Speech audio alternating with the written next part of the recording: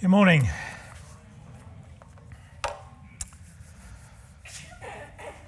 So, we're going to be looking this morning a little bit more at faith. I was at Oaks about 10 days ago. I don't very often get to Oaks. That's the men's group that meets down at Wetherspoons, and many people have a curry and a beer there. But I dropped in briefly, and as I was making my escape, I was accosted by a couple of friends there who just wanted to say, can we just say, what is the difference? What is faith really? What's the difference between faith and hope? We're struggling in our small group to work out, is faith just a sort of spiritualized word for hope? Because we don't really understand the difference. So we talked about it for a few minutes, and it just emphasized to me that there is quite a lot of confusion around what we mean by the word faith. What does the New Testament mean when it uses that word? Or the word that is translated faith, anyway, the word is pistis. And what does it mean? And it can be a slippery word in English to pin down. And within our society today, it carries all sorts of ideas and suggestions and implications and hints and that frankly have very little to do with the New Testament. Now, last week, Adam gave us a whole number of very thought-provoking quotations. And then there was a few on the intro video there as well, comments about faith and hope and love. And then a few weeks back at our all-age service, we did in a more light-hearted way, we did a quiz to see who could correctly discriminate between quotations from the Bible and quotes from The Simpsons. I have to tell you, I was rubbish. And I'd like you to think that that's because I don't know The Simpsons. But you might conclude that my knowledge of the Bible could do with improving as well. So, as we try and unpick what the New Testament means by faith, I want to start by throwing out a whole range of one-liners, one-line quotes about faith from a whole range of famous and, in some cases, not so famous people.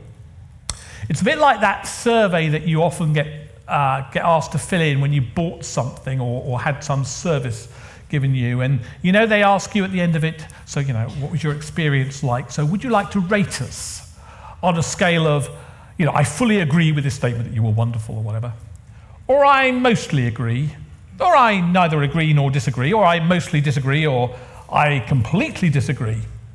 So you get usually about those five choices. Maybe you want to add a sixth one in saying, I really have no idea. But what I'd like you to do, I'm going to read a succession of quotes, just one-liners, and I'd like you in your mind, I'm not going to ask you to stick your hands up and show how clever you are, but I'd like you in your mind to mentally assess them. I agree, I mostly agree, not sure, disagree. Just your instant response, yes, that resonates, I think that's right, or I'm not sure about that one, or I mostly disagree with that. Okay? So here we go. You might want to close your eyes while I just read these for you. Faith is believing what you know isn't true. Faith, to my mind, is a stiffening process, a sort of mental starch. Faith in oneself is the best and safest course.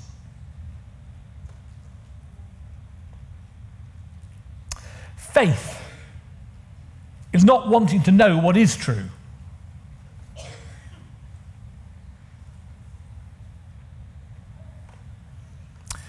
Nothing is so firmly believed as what is least known.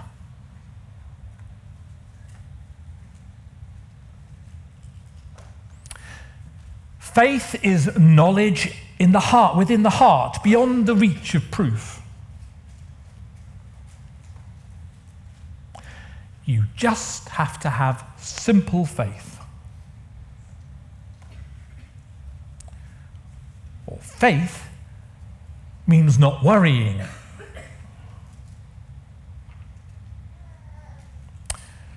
Faith is to believe what you do not see, the reward of this faith is to see what you believe.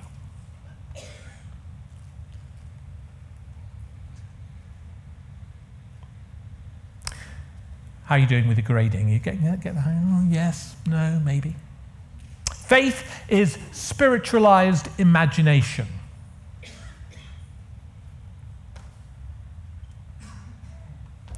Have faith in God. God has faith in you.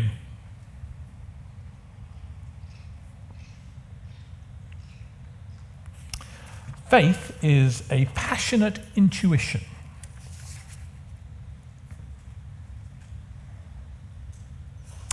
Keep the faith. Don't lose your perseverance, and always trust your gut instinct.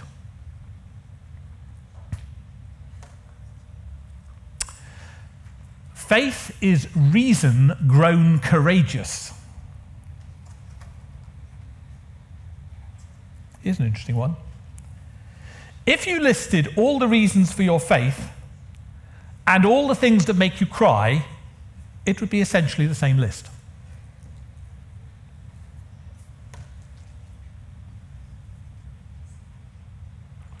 Faith is believing that the outcome will be what it should be, no matter what it is.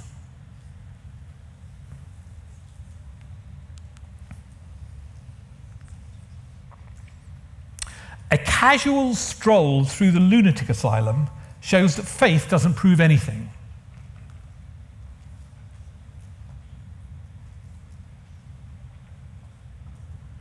Faith is believing in things when common sense tells you not to.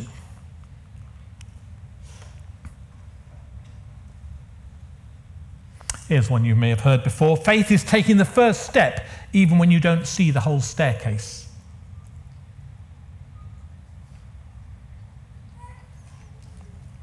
I don't think that we're meant to understand it all the time.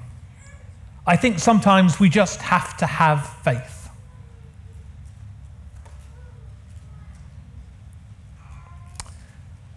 Belief is the death of intelligence.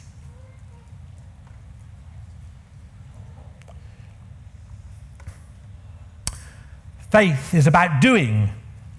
You are how you act, not just how you believe. Some things have to be believed to be seen. And finally, here's a quote from a song. Only the ones who believe ever see what they dream, ever dream what comes true. Whole range of authors there, people responsible for those quotes. If you want to know who they were, come see me afterwards. But some of those authors were very definitely, most certainly followers of Jesus. Some were definitely not.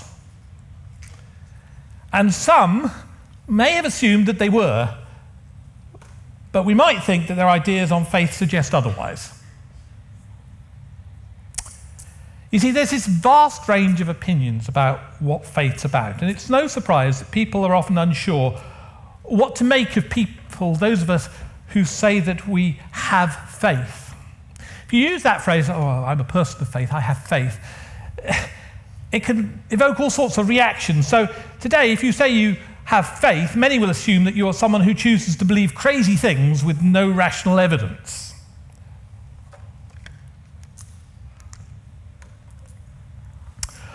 Or, if you say that you have faith, that you're the sort of person who's happy to take a leap in the dark, stepping out into the unknown without prior thought or planning, a blind leap of faith. Basically, you like taking reckless gambles, reckless risks.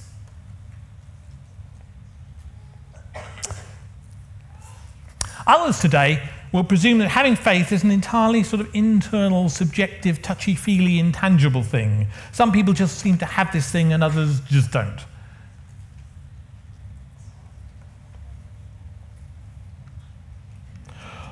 Or others just equate it with being an eternal optimist. Remarkably optimistic, everything can be falling apart around them, but somehow they seem to assume that everything will just work out fine in the end.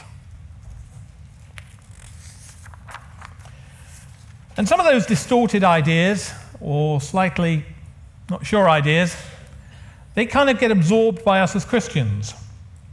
And so we sometimes think, well, that's sort of what faith's about, isn't it? It's something like that. And we add some other things to them. So in religious circles, faith is often equated with merely giving intellectual assent to certain doctrines, subscribing to what Christians are meant to believe. Or there's another one which, particularly in Christian groups, it can sort of imply that faith means to loudly declare what you really want to be true, making some sort of intense mental effort to convince yourself that this thing is going to happen, and straining to suppress any lurking doubts to the contrary. And of course, if that specific something then turns out not to happen, clearly you didn't have enough faith.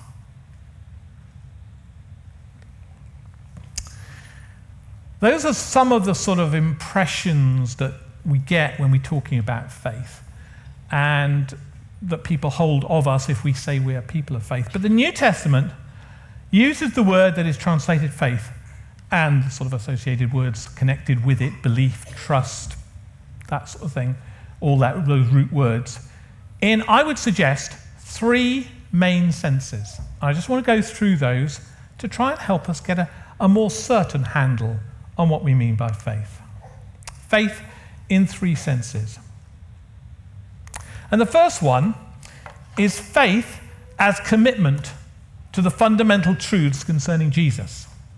And you find this in the New Testament, particularly where you'll find the phrase the faith with the definite article there. So you'll find in Jude, the book of Jude, the author writes, "Dear friends, I felt compelled to write and urge you to contend for the faith that was once for all entrusted to God's people." Or again, in Corinthians, Paul says to the believers there, "Be on your guard, stand firm in the faith." And what he's talking about there, and you find it's quite a lot in the epistles in the New Testament, it's talking about the fundamental truths concerning Jesus. And that's important because truth matters. Perhaps we need to say that. It sort of ought to be obvious, but in today's society, it's a bit unclear. But truth really matters. You see, our faith is not believing something that we know isn't true, like one of those quotes said, or for which we have no rational evidence. Faith is not anti-intellectual. You know, some people really think things through, they're intellectuals, and others have faith. No, it's not that. Our faith, in the sense of our commitment to the fundamental truths concerning Jesus, is based on solid, compelling historical evidence, most essentially about the resurrection, about which we sang earlier on, that first song we sang. I believe in the resurrection, that we will rise again. You see, some people, even around Christian sort of circles, seem to sort of suggest that we don't need to worry too much if these things are not sort of actually true. It doesn't matter too much if they're not really, really true, just so long as they somehow feel true to us and perhaps make us feel good. But that's somehow enough. And the New Testament says an emphatic no to that. All right, no. It matters that some things are true. So, speaking personally, if it were to be established beyond any real doubt that Jesus did not rise from the dead, then, hard though it certainly would be, I would abandon my faith immediately. Because it matters that it's true. And the Apostle Paul would have done exactly the same thing.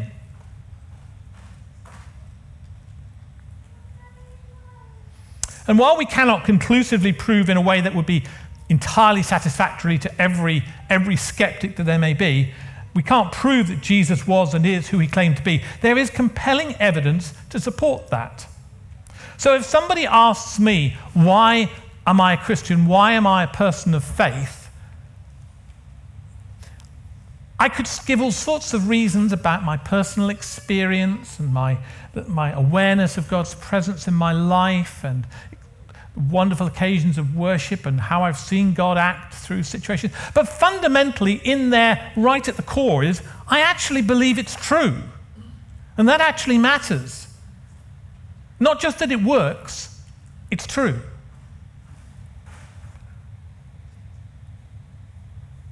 It works because it's true, not the other way around. And I was brought up singing some rather, what now seems slightly twee songs. I'm sure they were good at the time. But some of them encouraged this kind of idea that it's all a bit subjective and it doesn't actually matter. He lives within my heart. You ask me how I know he lives within my heart. Well, he does, and that's wonderful. But that's not the whole answer of why I'm a Christian. You ask me why I know he lives. I know he lives because I believe he was raised from the dead. It matters that it's true.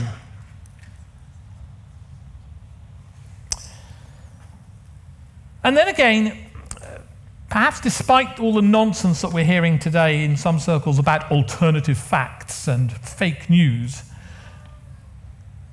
it's important to say there is such a thing as truth, including the truth on which our faith is based. Not everything is simply a matter of private, subjective opinion. You know that quote I read earlier, knowledge within the heart beyond the reach of proof. Well, it may be beyond the reach of proof, but it's not beyond the reach of genuinely rational conviction. The modern idea that this is my truth, you tell me yours, and I just throw that in so that you know how cool I am that I understand the Manic Street Preachers. It was an album. But faith in the sense of the fundamental truths concerning Jesus and his kingdom is not purely a matter of personal perspective. And not every opinion is equally consistent with the faith that was once for all entrusted to the saints, as Jude said. Not every opinion about Jesus and his kingdom is equally valid, even though we kind of wish it was, but it's not.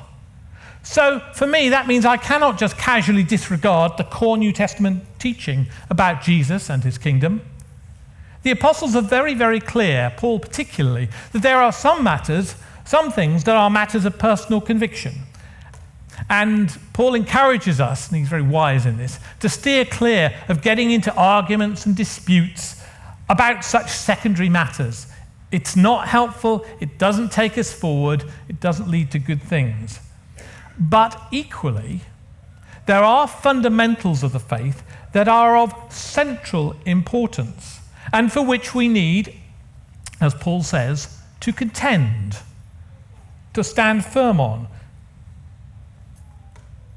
And if I can quote a perhaps slightly odd example, so Paul argues that what food we feel free to eat can be a matter of personal conviction.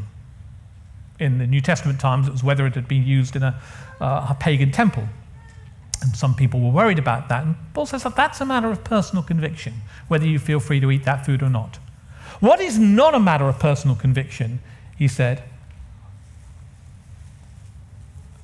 was whether you were even prepared to eat food alongside and in fellowship with all of God's people, or other followers of Jesus. So when Peter started being a bit selective about who he would associate with, Paul confronted him to his face. That's not an option. That's not okay. That's not a secondary matter. That's fundamental. What food we eat, secondary. Who we eat it with, quite important. And as we read the New Testament, I would suggest that we need to consciously look for and identify those references that clearly constitute the core central foundations of our faith. You'd be surprised how many, if you like, creedal statements, fundamental statements of this is what the central core of Christian faith is about. Identify those. It's helpful to do that. As you read the scriptures, do that. Holy Spirit, I pray that as we are praying, as we are talking, as we interact with each other, and as we read the scriptures, will you highlight to us, will you underscore to us those things that are of central and first importance? Okay, so that's the first thing. Faith as a commitment to the fundamental truths concerning Jesus. Second sense in which faith is used is faith as active trust in Jesus. And trust that leads us to then do as he says. Jesus says in John 14, trust, same word, believe or have faith, trust in God and trust also in me.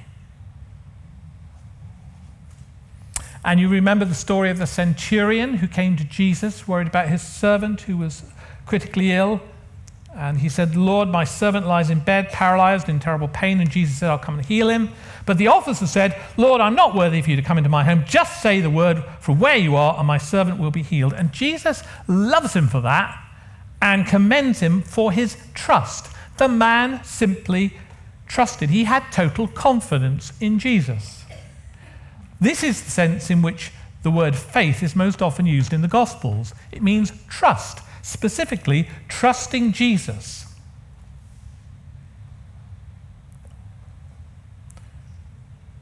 People either trusted Jesus, often in the context of healing, or they did not. But please note, this was never just a kind of theoretical trust. It wasn't just a passive acceptance that Jesus was someone who, on balance, you could notionally have confidence in. It wasn't that kind of intellectual, just sort of, yeah, I think he's sort of trustworthy. It was always an active, always an active thing, a specific thing, a happening thing, an acted out thing. So Jesus said, come. So they came. Think of Peter on the lake. Jesus said, go and wash. And they went. And they got healed. And Jesus said, give me your picnic lunch. And they did. And 5,000 got fed. Trust always leads to obedient action. It's not just a kind of concept or a sort of file it away up here somewhere. Trust is an active thing. Adam was talking about that last week, how faith in that sense is kinetic. It involves movement. It involves action. It involves obedience. And Jesus is quite explicit in challenging the people around him at the time. Why do you call me Lord, Lord, when you don't do what I ask? When you don't do what I say? He says in Luke 6. So trusting Jesus is more than merely raising a hand at a meeting. It's learning to trust him and therefore to do as he instructs in our daily lives. That's what trust is. Just a little diversion for a moment. Just a word about healing. Because faith is very often spoken of in that context, both in the Gospels and today. And it sometimes seems to be implied that we need to have an especially intense sort of faith if we want to see people healed, or if we want to receive healing ourselves. We have to have some sort of unique, special sort of faith. It sometimes almost feels like we're expected to summon up a kind of faith in our faith. I believe strongly enough, and I have faith in my faith. I'm not convinced that that's necessarily true, and it certainly doesn't fit with my own experience. I know others who've had the similar thing, and yeah, I need to grow lots more in this. There's much further to go. But, I've prayed for people in the context of healing, and I would have to say that my expectancy, my feelings of confidence about that were at a moderately low ebb. I wasn't actually brimming over with expectancy that this person was, and yet they get healed occasionally. And I think the opposite is also sometimes true. When I'm really pretty confident that this is definitely God, and somehow it doesn't necessarily quite happen as I expected. And I know that's true for others. So I don't think it's this sort of magical sort of faith that we're somehow supposed to summon up and suppress any kind of lurking doubts in the hope that that's necessary for healing, either to receive healing or to be used in healing. And I don't actually think it's necessarily what the scriptures suggest. If I can borrow from the author Jordan Seng, it's not necessarily having a remarkable confidence that this healing is going to occur, so much as a deep and settled confidence in the desire, the willingness, the eagerness of Jesus to heal. That's what he wants to do. There can be, I believe, a range of factors why sometimes we don't immediately see healing take place, and we've got lots to learn and grow in that. But it's very, very rarely that Jesus is reluctant. We can have confidence, we can trust that Jesus, almost always, does want to do this thing and does want to use us. My faith, my trust and confidence is that whatever is going on, his desire is almost always to bring the maximum possible blessing out of this situation, and he is genuinely eager to use me. It doesn't, in that sense, depend on whether I can suppress any doubts and believe in my faith. He just asks for my obedience. Father, I pray you'd help us as we learn to apply that. We know we've got so much to learn. We know that there are many things we don't yet understand, but we do know enough to trust you. Help us to be courageous. Help us to be willing to step out, even occasionally to look a bit silly, as we want to pray for others. And where we get it wrong, Holy Spirit, will you cover that over and bring good from it anyway?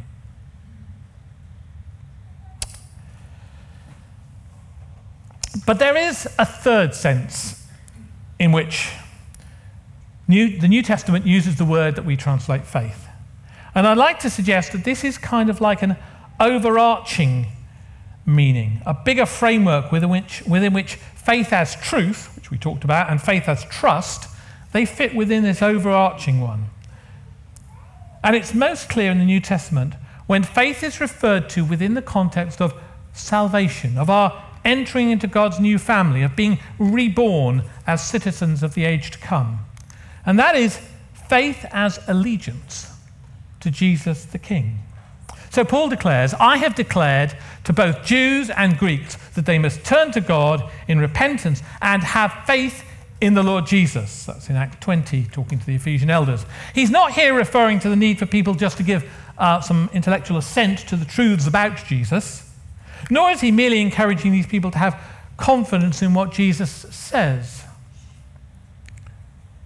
He's talking about the fundamental need for people to recognize that Jesus is enthroned as King of creation, and we are called to give our loyalty and our allegiance to him. Similarly, Paul says, I have been crucified with Christ, and I no longer live, but Christ lives in me.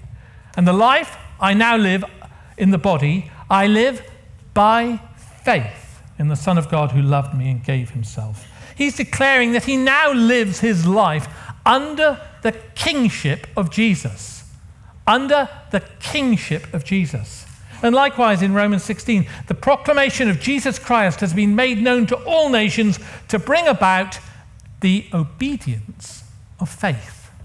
The obedience of faith. Faith is giving our total loyalty, our unreserved commitment, our pledge of allegiance to Jesus.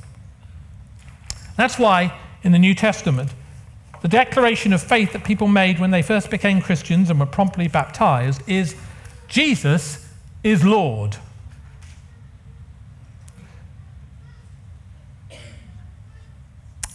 Allegiance is the fundamental root of what we mean by faith.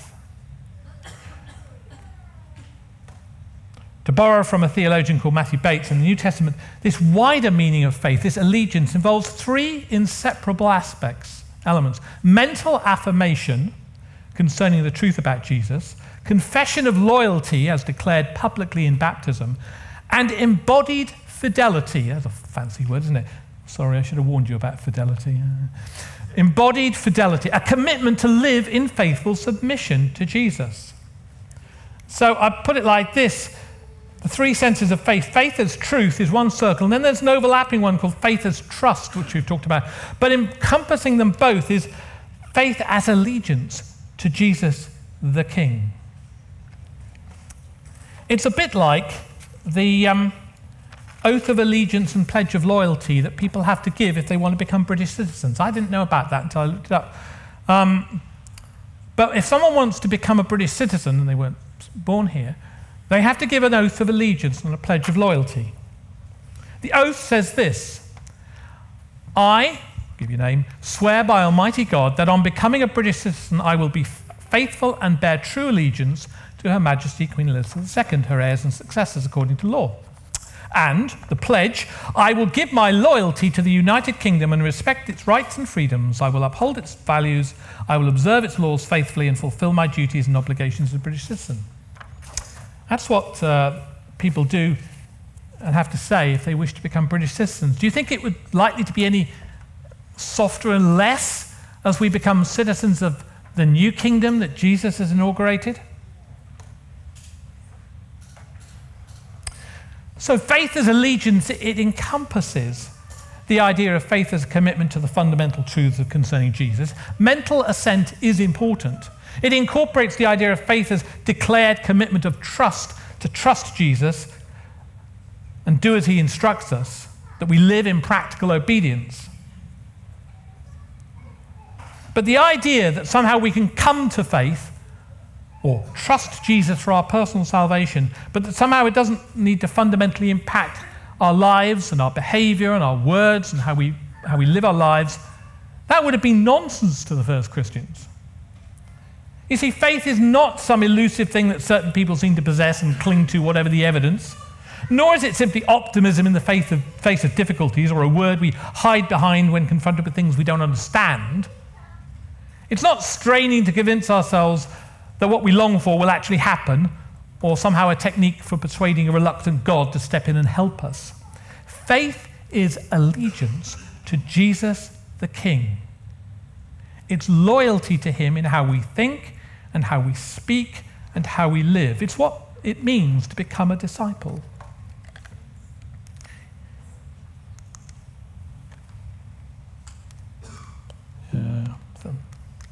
Better. Thank you. We don't become disciples by subscribing to correct beliefs, though right understanding is important. We don't become reborn sons and daughters of God by simply trusting that Jesus has won this right on our behalf, though that is absolutely true. We become citizens of Christ's coming kingdom by giving our allegiance to the King. And so when we're inviting those we know to genuinely consider Christian faith, I suggest that we do need to be clear and we need to be honest. And I said this back in March when I was teaching. Perhaps we should stop asking others to invite Jesus into their heart and start asking them to swear allegiance to Jesus the King, because that is the heart of what the New Testament means by faith. I'm going to pause there. We're going to worship if the band would like to come up. And as Claire said, we have communion over there. Bread and wine. And bread and wine is a symbol, a powerful, deeply meaningful symbol. It symbolizes the core truths of what we believe, Jesus' death and resurrection, and indeed his coming again. It symbolizes covenant, his covenant with us, central things about us. It also is something that we do as a body in love together. And it impacts on how we behave. Because we do that, we need to come and take bread and wine with right hearts and right attitudes towards each other particularly. And so as we start worshipping, if you want to go, perhaps take someone else with you, go in company with twos and threes, and take bread and wine. Feel free to do that. It's no obligation. It's there. It's available.